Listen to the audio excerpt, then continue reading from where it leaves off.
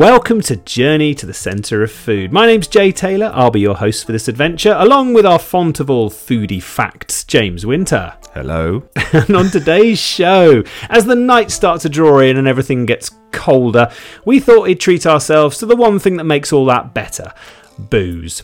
That's right, we are going to be welcoming a special guest host this week who is going to be telling us how to get drunk with James Bond and revealing some of the world's weirdest wines. We're going to be inducting more splendid and stupid kitchen gadgets into our Hall of Fame, and we're going to be trying to figure out how to make actual alcoholic clouds that can rain. So without further ado, grab yourself a glass and jump on board for a slightly wobbly journey to the centre of food.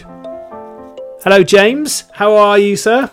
I'm very good, thanks. Very good. Very excited to be here, as always. Are you feeling the autumn gloom starting to creep up on you? A little bit. It's lovely sunshine too, Jay. You know, I'm fresh from a brisk 5-kilometre run around Dorney Lake in Eton.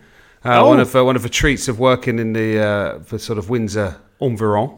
So yeah, I'm fresh from a trip to Bolton where it did nothing but drizzle on me constantly. Well, that is for joys of the north. It's beyond the wall. Beyond the wall. And we know we've got lots of listeners down under who are, I'm sure, just rolling their eyes at us. We're whinging about going into winter, but it does feel a little bit like we're sort of. Yeah, but this is the good bit, though. This is the good bit. This is where there's still some good food to be had, and the seasons are changing, the leaves are falling, and they're all rustling. You can put your scarf on for the first time in a while. It's exciting. It's when you get to January, February that we're all fed up with it. So yeah. At this point, it's just pubs, isn't it? It's like, absolutely. We should go for a Sunday roast. We'll just go for a pint by the fire. Yeah, it's only Tuesday. Let's go for a pint by the fire.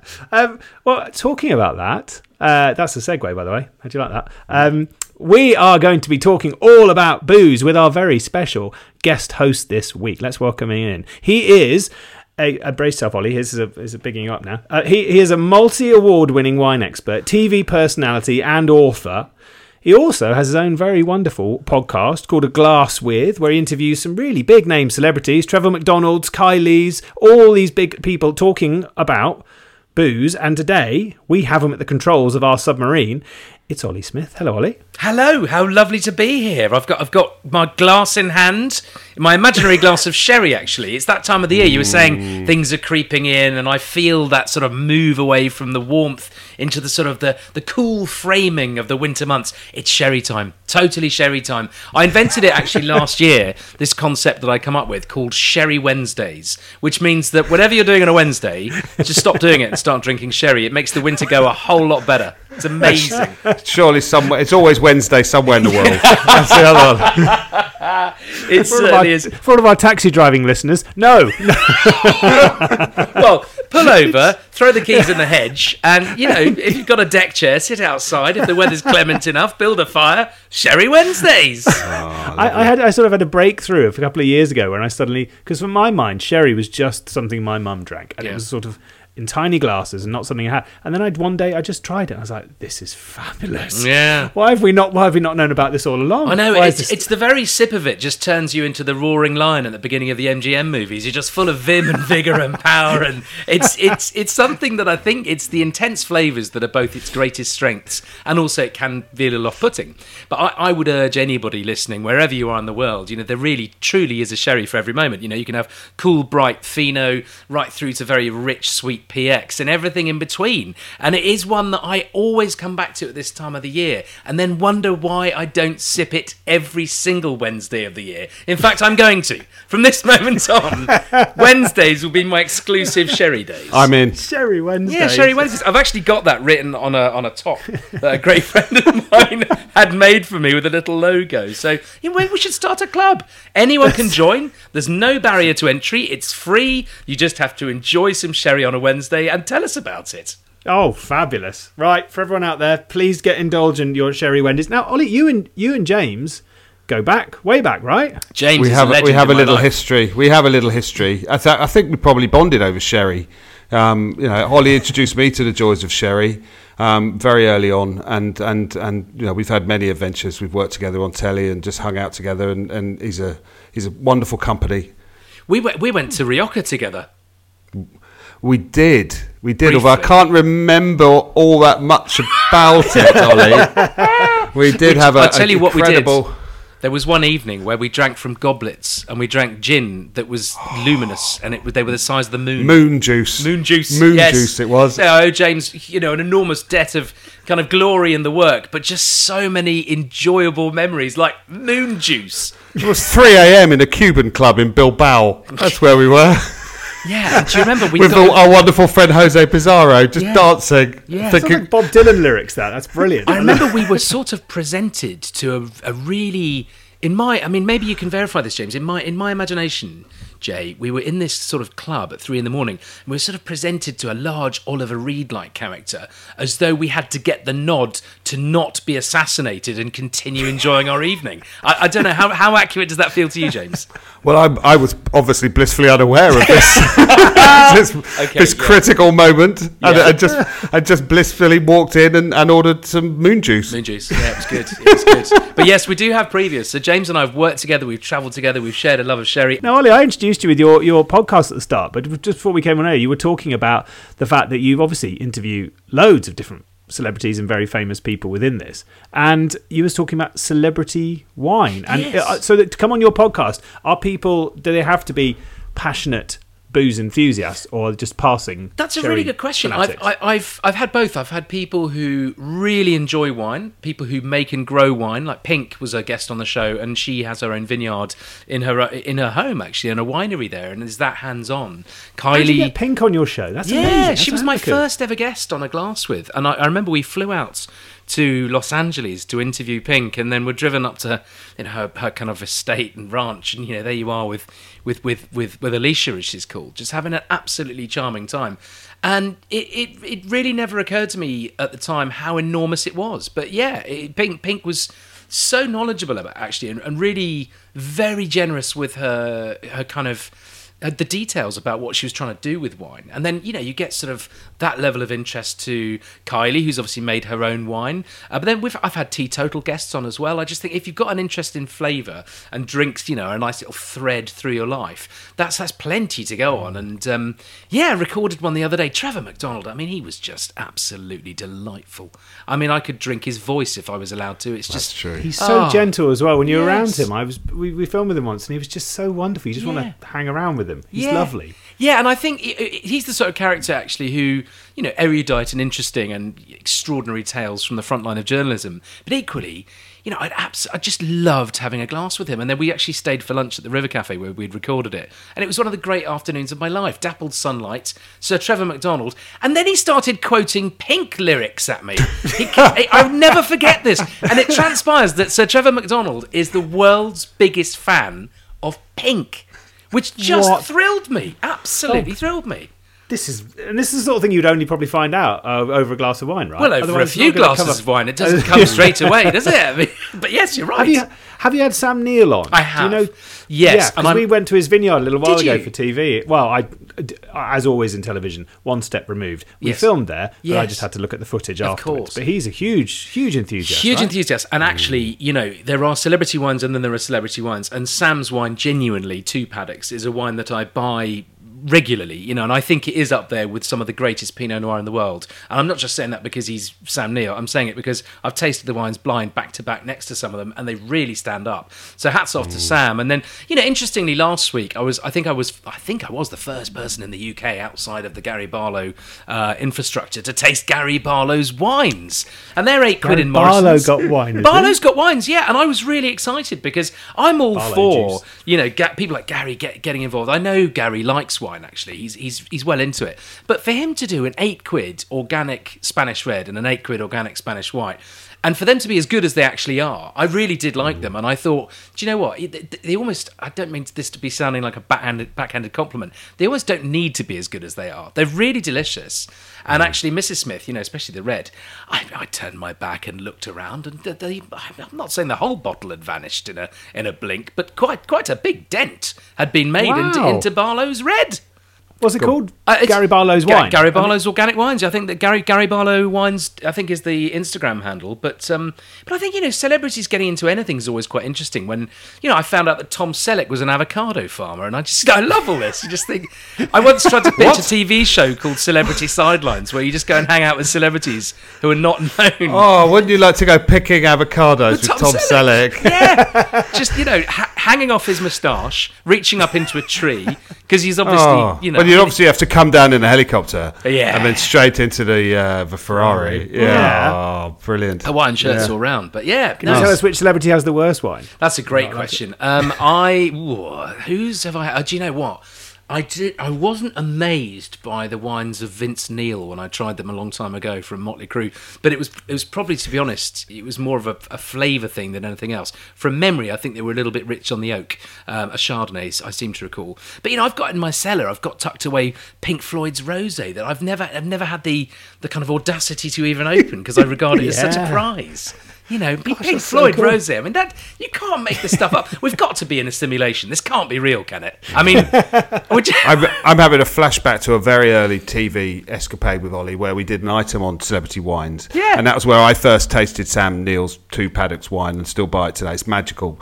And there was also a Francis Ford Coppola Yes. wine, which was it was a Californian, head-banging stuff. Yeah. And I think there was one by Gerard Depardieu, who would make Yes, sense, right. wasn't it? But they Oh, were that all, would as you make say, sense. but you were right. They were all, apart from Sam's at the time, was quite affordable. It's less affordable now. Yeah, it's gone up it in has price gone up, because it's such good quality. But the others were expensive wines. But I mean, hats off to Gary Barlow for making an £8 bottle of wine. I mean, he's all about the people, right? He wants as many people to enjoy his music, his wine, his everything. I mean, it's just absolutely Sir Gary Barlow. I mean, that's brilliant. You national can just treasure. see- Total national God, yeah. treasure. Yeah. Which celebrity who doesn't make wine do you think should make wine? That's Is a there- brilliant question.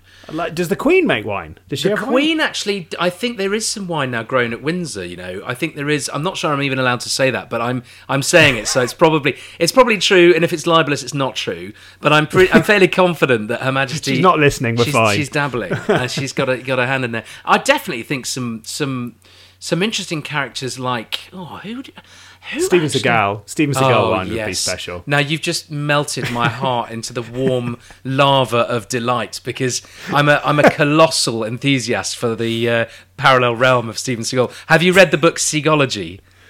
No. Oh, What's that? Jay, I'm going to post it to you. I mean, for all of you listeners out there who have a passing interest in, I'm not even going to say Steven Seagal, I'm just going to say in the absurd, you've just got to read it. It's a very detailed look at all of his films. And it actually ended up in a wager between me and my friend Nick to see, he bet me, we had a year to get that we had to get a response from a celebrity, and he picked Steven Seagal for me. I picked for him Dirk Benedict, Face from the A-Team. And Awesome. my tack to get to Stephen was very much not to talk about film. So I approached him sort of quite gingerly. I think at the time he'd started I want to say a sort of like a religion, really. But it was I'd sort hope of so. Something like it was along those lines. But actually, I went in with his music because I'd researched him quite thoroughly, and I've listened to his albums, and he was incredibly genial. And we got chatting on social media, and I absolutely slam dunked the bet within weeks, if not months. But did Nick get in touch with Dirk Benedict? No, he completely failed. Oh, No, I know. And actually, I thought of the two. Benedict would be. He was at the time. I think he was overdoing Celebrity Big Brother. I thought he'd be quite an easy one to snag. But this is making me sound creepier than I am. By the way, I'm just recommending Steven Seagal's book. All the rest of the stuff I just said was conjecture. It may or may not have happened. It just sounds like a good story. and of course, for the foodies out there, Seagal is the movie chef of all time. He's the chef. Exactly. I'm just He a is the chef. Yeah, You know. he is the chef. Now, I just want to pause here quickly to introduce you to a new sponsor of ours who I think you might be really interested in. Did you know that 1 in 4 of us suffer from gut health issues like IBS, abdominal pain, gas and bloating? I think we can all agree we've had those, especially during the stress of the past few years. And it's one of those things you think that there is no solution to, and actually you just need to take a slug of tonic water and push through it. Well, actually, that's not true. Gut health is vital to our general health and wellness. And did you know that 70% of our immune system is in our gut? It helps fight viruses and other illnesses, which we know are flying around us at the moment. The gut's also linked to mental health, and it's linked to improving sports performance and our general well-being. The good news is, if you have any gut health issues or are just looking to optimize your gut health, our new sponsor, Sun's, have a product for you. Sun's Live Bacterial Supplement is clinically proven to treat digestive troubles and improve your gut health. What does it do? Well, it binds with the lining of your gut, strengthening the gut wall and making it better able to deal with what's thrown at it. It's backed up by over 50 clinical trials, making it one of the most studied bacteria in the world. Some of the stats from the trials are pretty impressive too. It was effective in helping 8 out of 10 men with their gut issues in just one study. So, what's your gut saying now? You can check this product out at suns.co.uk, and the good news is you can use the code JOURNEY30, so JOURNEY30, JOURNEY30, to get £30 off your first order and get your gut into healthy condition. Right, let's get back to some booze now. Ollie, we were going to talk, or you were going to talk to us, about James Bond's booze. Now, Yes. this should be one of those clever tie-ins with the film, shouldn't it? But I think it started a few weeks ago, and we're probably going to... Well, missed yes, that, it was but- on. I mean, have you actually seen it? I won't do any spoilers, but I was invited to the premiere by Champagne Bollinger of all things. Can you believe in real life? that's a I know. big drop. That's it really impressive. is. I mean, but I'm just saying thank you to them. Really, it was just really nice of them to join the dots and say, yeah, Ollie's a bit of a Bond fan. We should probably. He likes wine. I know what we'll do. We'll invite him to the premiere. So it was for me. Growing up, I was a massive Bond fan and loved the kind of the world of it. And I think there's a lot to talk about in terms of the habits and drinks of Bond. Interestingly, in this last film, No Time to Die, that the Bollinger seems to have slightly vanished. I know that they definitely were in some scenes, but I just couldn't quite spot it. So I feel like this needs to be addressed. Bollinger is in the Bond and Bollinger moment stretches back. I think was it Moonraker, the first one where he drank the Bollinger? It certainly stretches back to Roger's tenure. Has it always been Bollinger he's drunk? No, as well, in Is the that what- books, he used to drink Dom Perignon, and I think Tattinger as well. And actually, Dom features in it's Spy Love Me at the end. Roger, when he's let's get out of these wet things, and he's popping a there he is. He just arrived mysteriously. We're recording this the day before his birthday, by the way. Tomorrow is his birthday. happy tomorrow. I was is, watching The Man with the Golden Gun 2 days ago, Jay. and just going, and there's lots of champagne and Dom especially Perignon the in that. glasses. Yeah, is Dom it Dom Perignon. Yeah, he shoots the top off the bottle. Oh yes, I couldn't resist it. Yeah. Yeah, that's brilliant. That's great, isn't it? Yeah, and I think his, the heritage, and it's changed an awful lot because, obviously now Heineken as a sponsor of the films, you see him swigging from a bottle of Heineken, which a lot of the fans have kind of come out against. And actually, I feel less het up about it because the reality is, if you are in an international hotel and it's in the fridge and it's Art Day, you probably quite happily reach for one and just crack on. Although, obviously, craft beer and it's all very wonderful, but it sort of feels like, well, it's not a million miles away from the realms of possibility, that. But the thing I think that is kind of changing is he's really got into his Bordeaux. In the last few movies, Angelus, this high-end Bordeaux, has been featuring. Q was drinking it in the latest film. Bond picks a Really? glass up, starts swigging from Q. Q's invited a date round. Bond just muscles in there. He really is so rude. Picks up the wine, starts drinking it, bosses Q around. You're not going to have a date tonight. You're coming to work with me, and I'm going to drink your bottle of Bordeaux. Now, what kind of colleague is that? Who does that?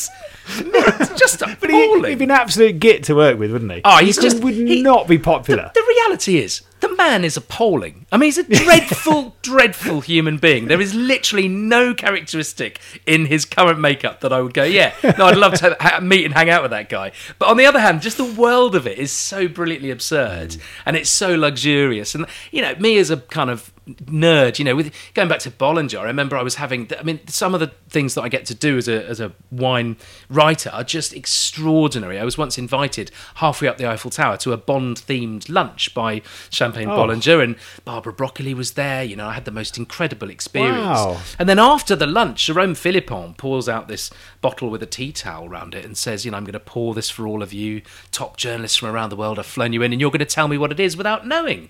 So it goes around the room, and everyone's having a guess. I think it's the 1982 Grand Année, and gets closer and closer to me, and I'm getting more and more nervous, and Barbara Broccoli is just jabbing me in the ribs saying, come on, Ollie, don't let me down. I'm like, oh Yeah, my gosh, yes, you've got sorry. this. I've got it. $6.99 on a Saturday morning. morning in Aldi, I'm absolutely all over it. But this somehow feels a little bit above the pay grade. But yet, I suddenly thought, hang on a sec, I know what this wine is. And there I am, in my stupid shirt and clashing jacket, and standing up with my little piggy trotters, shaking with nerves. And I said, Jerome, Barbara, I think I know what this wine is. I think this is the 1975 Bollinger RD.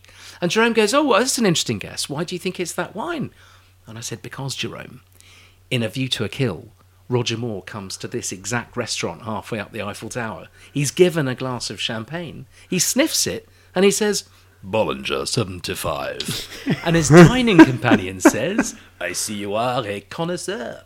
And I was right, just by that. And look, I've got it on my desk, the empty bottle. This is the bottle that I'm now holding up and showing aloft. This is my prized possession. So in addition to Hulk Hogan on my desk, I have this empty Magnum, which, you know, I always pat for good luck because I just feel colossally fortunate to do what I do for a living. And then, as you saw earlier when I held it up before we started recording, I do also have a picture of George Harrison, who I also adore. I just think that was just the best. Well, it's not mic drop in your world, is it? It's probably bottle drop moment. Yeah. When you just pulled that out, because it's just so cool. You knew what it was in that moment. I love the fact you see it through the... everyone sees, you know, films and things in different things, and you see it through the prism of that, of wine and that, which is so cool. And I'm sure in your life, when you first... Or do you remember your first experience of any kind of alcohol? Not just wine. Any kind of alcohol. The first time you were ever aware it existed. Yeah, I think I do, you know, and I've never been asked that, Jay. It's an absolutely brilliant question. And I'm immediately transported to crossing France in a very cramped VW Golf with Mum and Dad and my brother Will. He was reading, I think, Watership Down in the back of the car, and I was probably reading, you know, a terrible comic. I can't even remember, Victor, something like that. I can't, dreadful. But I remember Dad sitting on the end of a bed in a very cramped hotel room where we were all kind of, you know, jollying along as we kind of crossed France on this summer holiday. And in pulling off the tin, in the old days you peeled them off, the ring pull, and they came off as one bit, and they were razor sharp. And it was actually, very neatly segueing back into Bond, it was a can of Heineken. And I do remember, because he allowed me to have a sip, and I don't know how old I was, but it's kind of neither here nor there really, but I remember tasting it and thinking that the liquid tasted exactly the same as the metal. And I had this extraordinary kind of... I couldn't get over this tangy, non-sweet, quite cold, quite big, fizzy. And I just remember thinking, it just is cold liquid metal, which doesn't make any sense. But obviously as a kid, I've never kind of had a savoury liquid like that. So yeah, that's my first memory of any alcoholic drink, actually, is Heineken. So that's a great sponsor for the show. I'm glad we did the deal. It's huge. Thanks so much to all the execs and everybody back in the Heineken that can of Heineken. Just going to keep saying Heineken. Just keep saying it. Yeah. Can we retire now? Is that what happens? They just...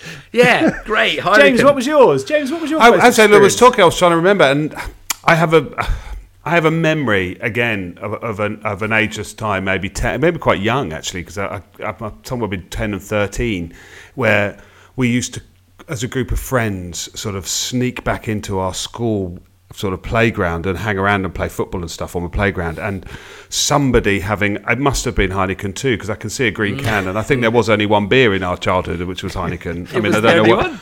Yeah, and it was either a can or a bottle, and sort of trying it, and I didn't think liquid metal. I just remember thinking, I just don't like this. It was, it's bitter and probably warm, because some kid had it in his rucksack for 3 days and stolen it from his dad's fridge or whatever, and it just wasn't very pleasant. But there was something exhilarating about that first touch of the adult world, which my parents weren't massive boozers, and my dad never drinks beer. I'd never seen him drink a bottle of beer in my life, but for some reason it just felt like a rite of passage at that moment.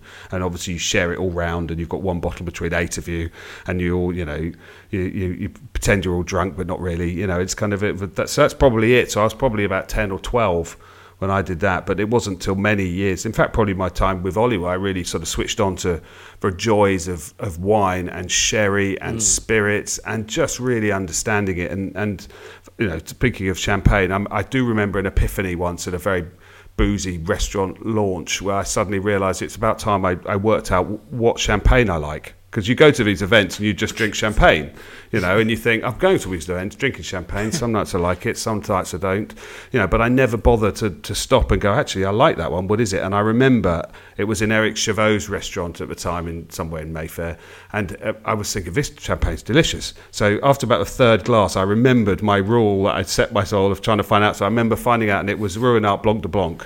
Yeah. I don't know what vintage. And that was a really important moment for me, where I thought, okay, I understand my little world of champagne a bit better, where I like Blanc de Blanc. I like Ruinart because it's got a bit of history to it, but it's those moments where you suddenly, the world of this sort of bamboozling array of different varieties and sorts sort of shrinks to a moment where you think, okay, I can cope with this. I can have some favourites. And I love that we sort of get behind the label, and you do sort of fly behind enemy wines, if you like. It's just, it's just, you're free because you just tasted it. You don't know what the label is, and you're like, I'm going to find out. I think we had a similar experience actually, James, together at Theo Randall's place when it was the Campari moment, and I just rediscovered Campari, and I was so excited. And I remember you were like, okay, let's do this, okay, Campari. And I'll never forget, you were literally blown away, and it became like a proper another bonding moment in our history. And for every meeting we'd have a Campari and soda. It was our drink. Yeah, and only now are we becoming fashionable. Media. 20 years later. Well, that's how Campari's a great drink. But that's how I fell into the world of Negronis and proper cocktails and all those things, and they're just all built around Campari and its incredible bitter orangey dryness, which is just a magical drink to start your evening off. You always immediately think, get that at all. Are you not Negroni? That's what Heston is all the time, and he's always pushing Negronis at me. It's awful. Do you think it tastes like earwax? I've heard people say I can't drink it because then I wonder if I actually therefore like the taste of earwax, because I don't. I mean, I'm now very confused. I love it, but so Jay, what's your kind of go-to for a start of the what gets you revved up? What kicks off a Jay Taylor weekend? Kicks off a Jay Taylor weekend. Well, I have to. When it comes to cocktails, I am very straight. It's gin and tonic, unfortunately. I mean, it's nothing exciting, but around here we have an amazing thing called Ealing Gin, which is fabulous and really nice. And I was lucky enough for a while, or unlucky enough, I had one of my offices was in Soho, and we were above this great gin bar, which used to be the Star Cafe, but then became a gin bar on the corner of one of the small streets right by Crossrail, when they were digging the holes, and the whole office would shake. And downstairs they had this incredible tasting menu of all the different types of gin, and I really hadn't ever touched gin. I didn't know anything about it, and over the preceding sort of months, we'd go down there and they'd give you these. For me, the glassware is as important as the drink as well. It was good glass. I'm halfway in, and they're these massive goblets, and then they just had a huge sort of wheel of choices, and I'd go through them all, trying all these different ones, and I was like, this is brilliant. I could never remember what I'd had afterwards, but then I was in Ealing, and they went into the offie, and the guy was like, oh, try this, it's the local one, and suddenly I had one of those moments. I was like, boom, this is it, this is exactly what I like. Love that. And and then that's just a bottle of that. And that there is moon juice, my friend. It is moon there juice. There you go. You put a UV lamp over that big bulbous, whatever, goblet of a glass. Great big goblet, The quinine in the tonic glows in the dark. I think it's a quinine anyway. I don't know. Unless they've laced it with some sort of essence of moon. I mean, it was. I have never forgotten that. But I think that's the point of it, isn't it? These drinks all have, amazingly subtle iterations and nuances that are very personal and do very deeply connect when they do. And I was really amazed. About 3 weeks ago, I was in Jerez. It was my first trip in 2 years because of the pandemic. And it was just marvellous to be back in a bodega, tasting through sherry. And I was reminded that not all Finos are the same. They fractionally blend these incredible drinks. But I was tasting from cask. I was actually blending a sherry called Las Palmas, which is an honour that Gonzalez Basque asks somebody every year to come and, take the reins of it. And I was absolutely thrilled to bits to be asked to do it. You get to sign a barrel, and there's a barrel there. The King of Spain signed a barrel. Spielberg signed a barrel. Roger Moore signed a barrel. And then I've signed one. And they're like, can you write something on it? And I was thinking, what do I write? Let me out of here? No, I can't do that. Sherry forever, that'll do. As though I was trapped in the cask and delighted by it. But it was a real honour. But the thing that really struck me is, they fractionally blend sherry. That's how it's done, cask to cask. And every single cask tasted almost like a different drink. They have sort of family groupings around areas, if it faces a particular wall. But throughout the winery, the knowledge and expertise of the cellar master just blew my mind. I just thought to hold all that in one mind and make your notes and maintain a consistent style by fractionally blending all of these things together, and then allowing various casks to have, you know, their own expression. They might bottle one if it's particularly good. I love that. And it's very much like your gin story, Jay, in that, you know, there really is a flavour. You can sort of navigate your way to your perfect moment with it, and it never ends. It never recedes. It's a tide that only ever keeps coming in. And I absolutely love it. You know, keep swimming. That's what I say. Oh, yeah, Ollie, one of those things we were talking about champagne and things. Yeah. I think so many of moments when I'm drinking something, if you get it just right, you say, "Oh, I feel just like James Bond." I was going to say, what of all the drinks would be the one that anyone listening wants to have a James Bond moment? What would they have that is ultimately James Bond? Because while it is the martini shaken not stirred, I don't think that's not necessarily going to give you a James Bond moment if you do it yourself. What would I have if I wanted to quintessentially become him? I think if you really want to feel, you know, the quintessential experience, I would actually go to Bollinger, and I would specifically go to their RD, which stands for recently disgorged, récemment dégorgé, and it's basically they sort of age it for a bit longer before they release it, and it has this. It's a slightly uncanny effect that it is both. It feels a little more richer in a sense, but fresher, and it's a really bewitching, delicious spell of a drink. And it is a bit of a spend. It's a few £100, but if you get it on release, and then if you can be patient, you know, a few months even, you know, or just open it immediately. Why not? What am I even saying? Let's just get on with it. It's just too tasty. But I do think it gives you that sense of occasion, because if you are going to spend the few £100 which it costs, you're invested, you know, and you want it to be nice. But I think, and again, you know, you don't necessarily need to spend money to enjoy great wine. But in this instance, I think it does weirdly work for the James Bond thing specifically. Yeah. And think of the presentation, you know, it does make a moment. Conversely, though, I always think, a lot of people say to me, "Oh, I've got this really special bottle I was given when I retired, or when I, you know, had a new baby in the family or whatever. When shall I drink it?" And I always think the worry with these things is, you know, if you put too much expectation on the wine and it doesn't quite live up to it, it can sort of slightly deflate an event. So, you know, with those bottles, in general, my advice is to just wait for a rainy Monday when you're feeling a bit grim about the world, and just pop it open informally and enjoy it with someone you love. And then it's going to be fun. But I have a confession to make. Sorry, I have a confession to make on that point. That I have a bottle of champagne that Gabby Roslin gave me, because I was working with Gabby when my daughter was born, which is now 18 years ago, in our wine fridge.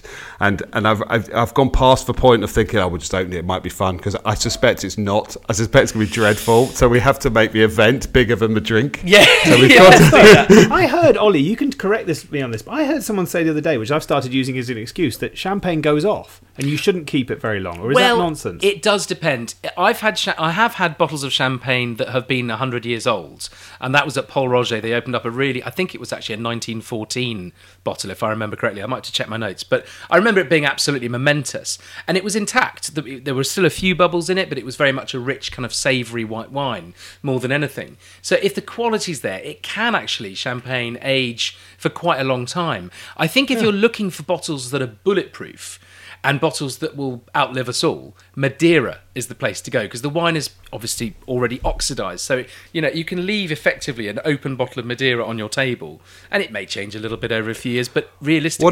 there it is! So what about a 1992... That's... Oh, God, pig, have it next to you. Mate, it's going to be perfect. My wine fridge is next to me. I don't keep it with... it's not my Hulk Hogan. People would pay a lot of money for that at auction, James. That's going to taste delicious. I predict... Right, I think you should go out, grab a bit of Comté, and just do that at like 2:00 in the afternoon with your Dom Perignon, because that's going to be Dom actually does age really well, and it will have a savoury, rich character to it. But I think for the next time you come on the show, I think you're going to be surprised by how good that is. Or this might be my last show if it's really valuable, guys. This is just like Antiques Roadshow. You gave him the quote. Then you said it's quite expensive. I saw James's eyes do the thing that people do on the Antiques Roadshow, where they're like, "Oh, I don't care, really. How much?" Sorry, I'm just clapping. And then they go, "Well, about 300," and you see them go, "Oh." Yeah, God. I think those, but some of the years that are really good, like if you were going to get that, I mentioned RD, a year like 2002, which was legendary in Champagne. Have a look online, because you'd be amazed at the step up in price. And yeah, the quality's incredible, you know, and if you're into it, you really notice it. But like that standalone bottle, James, that's going to bring so much delight. Oh, do you know what else you could smash with it? few cheeky cheese straws. Lovely. Well, God, I love a cheese some straw. cheese Oh, stick yeah. string. What about some cheesy I'm string? in for that, honestly. Stick it, don't get I in think it. make the wine the centre of the table and just have all iterations of cheese. You could have any type of cheese and then cheese-flavoured everything. Do that. Well, the other thing that I've bought in my time, which was apparently ages reasonably well, was white Rioja. Yeah. I don't know whether Yeah. that's the case, Yeah. but I had some. Was it Vineyard Tondonia? Yeah, Lovely. Tondonia. We bought some from the year we. This was my dream. From the year Vicky and I got married. You see, which was 1999. So I saw some available, so I bought like 3 or 4 Have you bottles. still got? Unfortunately. Maybe 'Cause you I- might have one, but obviously I loved it, but Vicky hated really? it. So I would just drink it alone every anniversary. It became really sad. Oh, that's nice. Crying. I love those white Riojas though. I mean, you can get very modern, fresh ones, but the older styles like Tondonia, they're really beautiful wines. They have that burly, nutty, really kind of intense character. I actually tasted one this week, Marquez de los Rios. In Morrison's. Morrison's the best, I think, is the own label. I think it was like 12 or 14 quid. It honestly reminded me of like really top end, like incredible Burgundy, which is unaffordable to me now. It's just too much money. But I just had an absolute mind flash and thought, we should all be drinking, old school, traditional white Rioja. James, if you've got any of that Tondonia left, I have a sneaky feeling they might have grubbed up the vineyard, the white vineyard of Tondonia. I think they only do the red.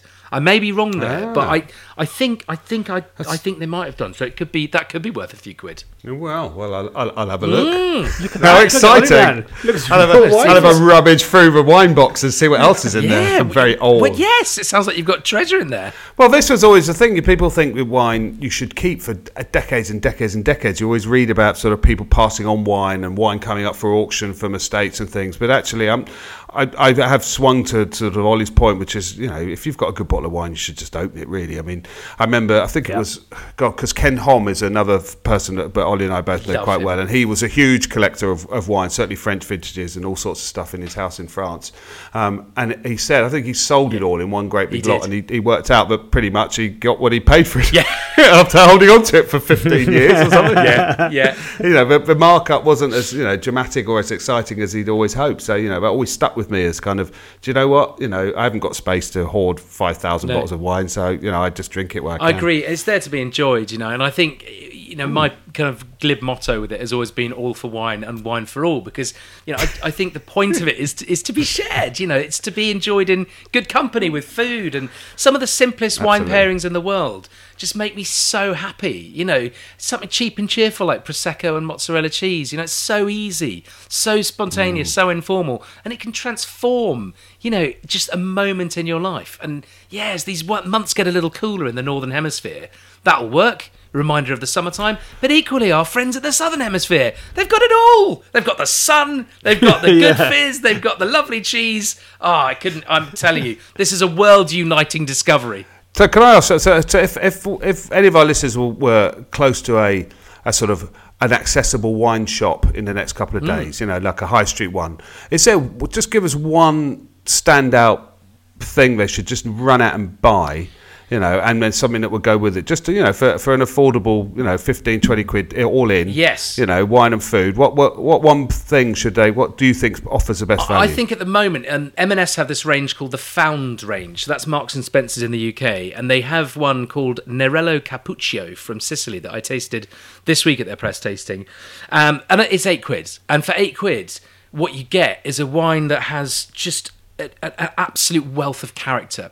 So it's not necessarily a kind of wine that you're going to chuck back and think, well, this is nice and easy, I'll just watch Strictly and enjoy it. It's a wine that has a little bit of dried herbs, some bitterness, some framing structure. It's got a feeling in your mouth that will just, it accompanies food so brilliantly well. So if it was me, I just think a simple cheeky ragu with that, I would be in absolute food heaven. And I think lash in the sage. Don't go easy on the oregano. This wine can take herbs. It's sort of more towards the side of black olive than red wine, if you know what I mean. So it's a properly grown up, big flavour, but it's got the magic thing. It's the balance, and it's intriguing, and it's not like any other wine I've tasted. So it's a Sicilian gem that you wouldn't normally find. So I definitely recommend that, and decant it first. Pour it into a jug, let it open up, and show what it's got, and then straight into a glass. Oh yes, and you were going to ask me about throwing some useless gadget into your vault of despair.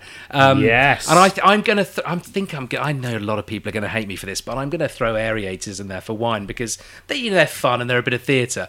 But the reality is, pouring wine into a jug and then into a glass, it does the same thing.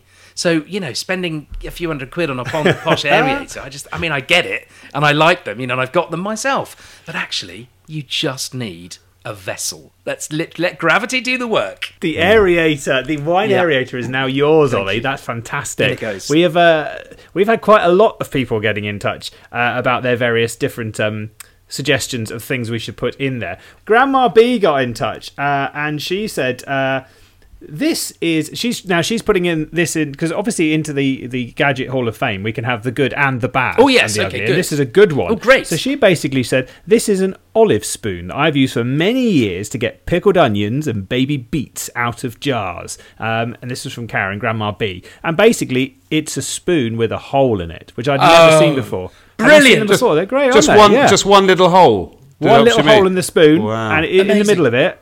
So it's quite a nice looking silver spoon. I'll show it to you Yeah, I want to see this. there.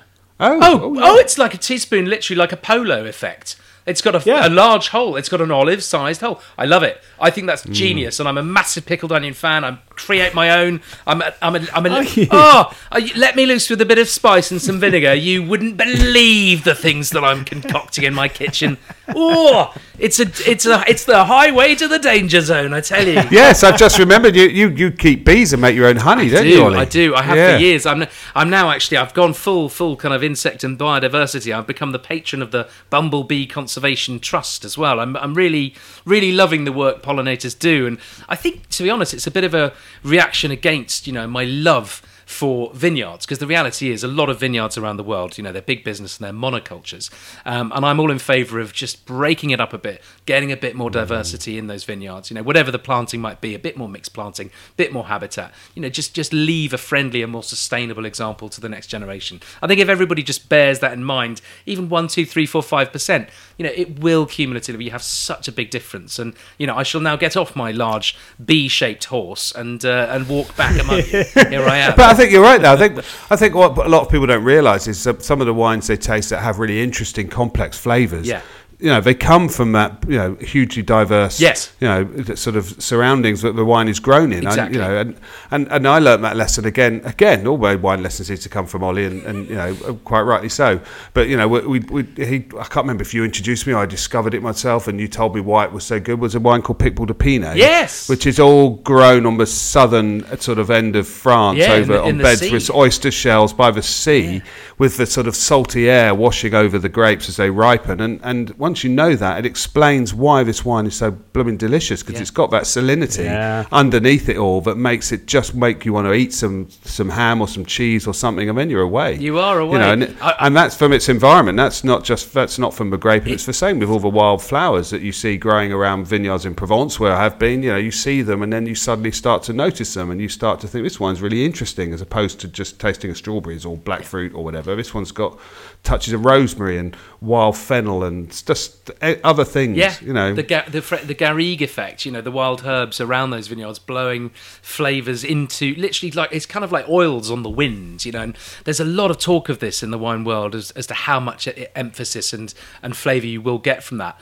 But there's no doubt in my mind, I've tasted it. I have tasted the flavour of like eucalyptus oil that's blown from a forest near a vineyard. In Australia, Boldo is a tree in Chile that has an extraordinarily unique flavour, somewhere between eucalyptus and rosemary, and I've tasted that in wines, absolutely. And Picpoul is such a good example, James, because the phrase is, that son terroir c'est la mer, that the sense of place behind this wine, it's the sea, and they literally grow pretty much with their roots in the ocean, and all of these things. All we're really doing is basically saying, look, all these vineyards have a unique expression. I like to think of vineyards as like a great poem, like a classical poem, and every year is like a different translator. It won't ever be the same, but it'll be interesting, it'll be a point of discussion. But I think all of the discussion we're having about just allowing the kind of mists to rise and just to have a more direct access to that sense of what it could be, to that sense of unique character. For me, that's all it is. It's almost like it's unclenching the fist rather than kind of getting all worked up at it. It's like, look, just let the place speak. Try as much as you can to bring about a sense of natural balance and harmony in these places, and you'll be delighted by the not just the experience of tasting it, but by visiting it, by being part of that place, by working there. All of the things that make our lives intersect, and in my view, all the more valuable. And you'd think we'd scripted this now, because all this talk of the environment. Yes. We have a little thing on this which we started to call sort of cooking or making the impossible. Last week we were trying to capture and eat T-Rex. This week, that was wonderful. I thought it would be fun to ask you chaps about this idea.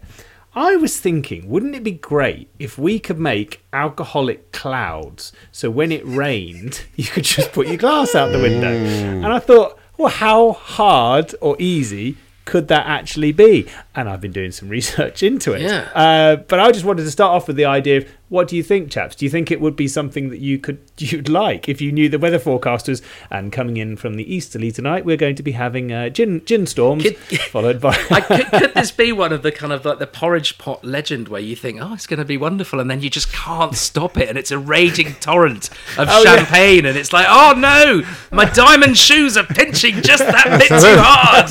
Damn it, too much champagne. I think it would be amazing, to be honest. I mean, if it was something you really love, I mean, if you're having a party, I tell you what about Heineken? Heineken clouds. Heineken Pub in the sky. Yeah, Heineken Sky. I mean, I don't know. I don't know if there could be such a thing, but yeah, I think that would go down quite well. Drinks clouds. Why not? I think it's a lovely idea. So obviously there is cloud seeding. I've been reading up on this. I don't trust me. I'm not an expert in cloud seeding, but they modify the weather by shooting silver iodide or other chemicals into the clouds to encourage precipitation. Who's doing this? I know. Chinese a lot. This is Bond again, isn't it? Yes, they've used it to drop fresh snow on mountains, and in Beijing before the Olympics they wanted to make it rain. Really? So I think they wanted to get rid of the clouds. So they because what you're trying to do is you're basically trying to get the ice. Here we go. The ice nuclei to form in the sky, which then gives it enough mass that the droplets can combine and then form. Because the sky is already, the air around us is already moist and full of moisture. It's just to make it coalesce enough that it can fall down. If there's an icy element, I think we should think about icy drinks. Frozen margaritas, baby. Come on.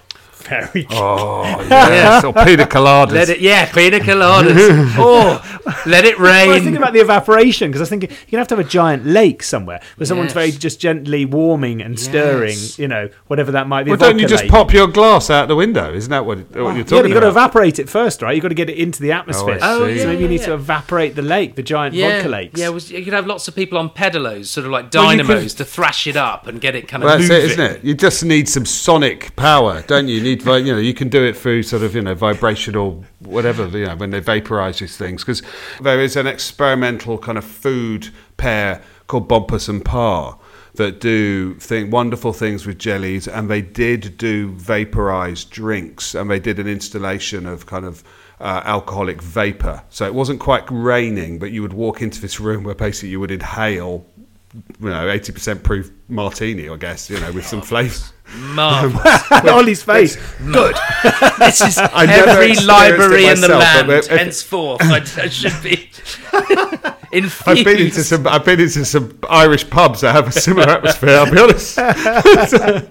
But they did this as an experiment and as an artistic endeavour, and I think it was certainly well received artistically. I don't know whether people were sort of taking in the nuances and the quality of what the offering was, but certainly it is possible to do it as a vapour in the same way you could probably, I've got one of those. We've probably all got the most kind of spa vapour creator thing somewhere.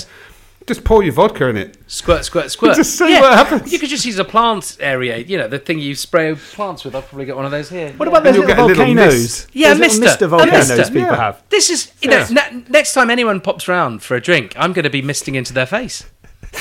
I'm Negroniing all over them. Is that Negroni in there? Yeah, it's really sticky. It smells a bit ginny in here. What's it? No, everything's fine. It's quite normal. I did have an experience. You've reminded me of a Christmas party I once held somewhere else for some neighbours and friends, and we made mulled wine, but everyone was too busy drinking wine and having champagne, but we completely left the mulled wine on the stove bubbling away until it always gone, until everyone realised, why is everyone so smashed?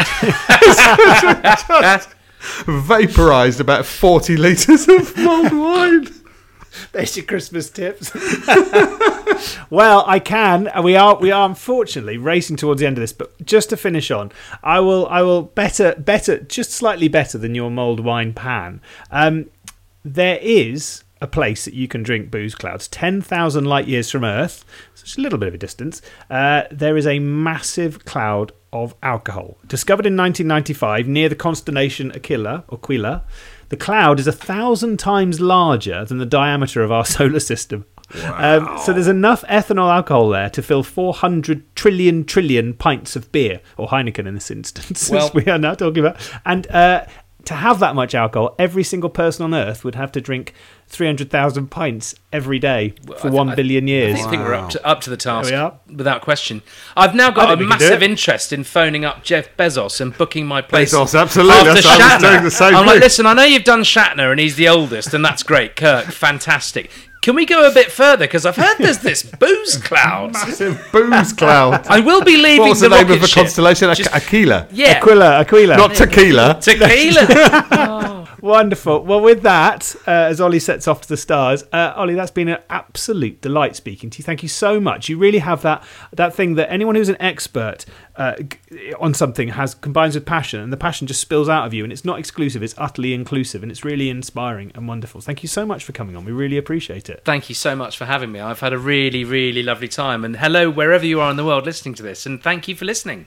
And please do go and listen to Ollie's podcast, because he's been doing it for a lot. Well, he's been doing it for about the same time as us, actually. I think you're up to mid-70s episodes, aren't you? Yeah, I think it's probably 5, 6, maybe 8 years I've been doing it now, but I've it's been sporadic, but now more regular. But yeah, every couple of weeks you find a new episode. Anybody coming up you can hint at or not? Yeah, totally. No, I'm sure I can. I actually, who did I record today? Ben Miller, lovely chap. Oh, right. Yeah, Ben was lovely. And then I've got coming up, I think I'm probably allowed to, am I allowed to reveal? I probably am. Right. No, none of our listeners will tell. Don't worry about not? it. They're fine. We trust them. I think we might have Jennifer Saunders coming on, but I can't. What? No, I can't. I can't guarantee. That's a complete set, isn't it? It's a Donna French and Saunders double. Dawn French. She was having a curry with Dawn French after recording my podcast.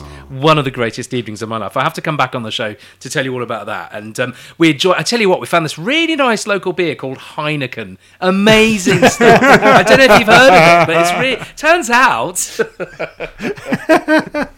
made in Cornwall. Thank you so much, James. A pleasure as always going on a boozy adventure with you. Until next week, sir. See you soon.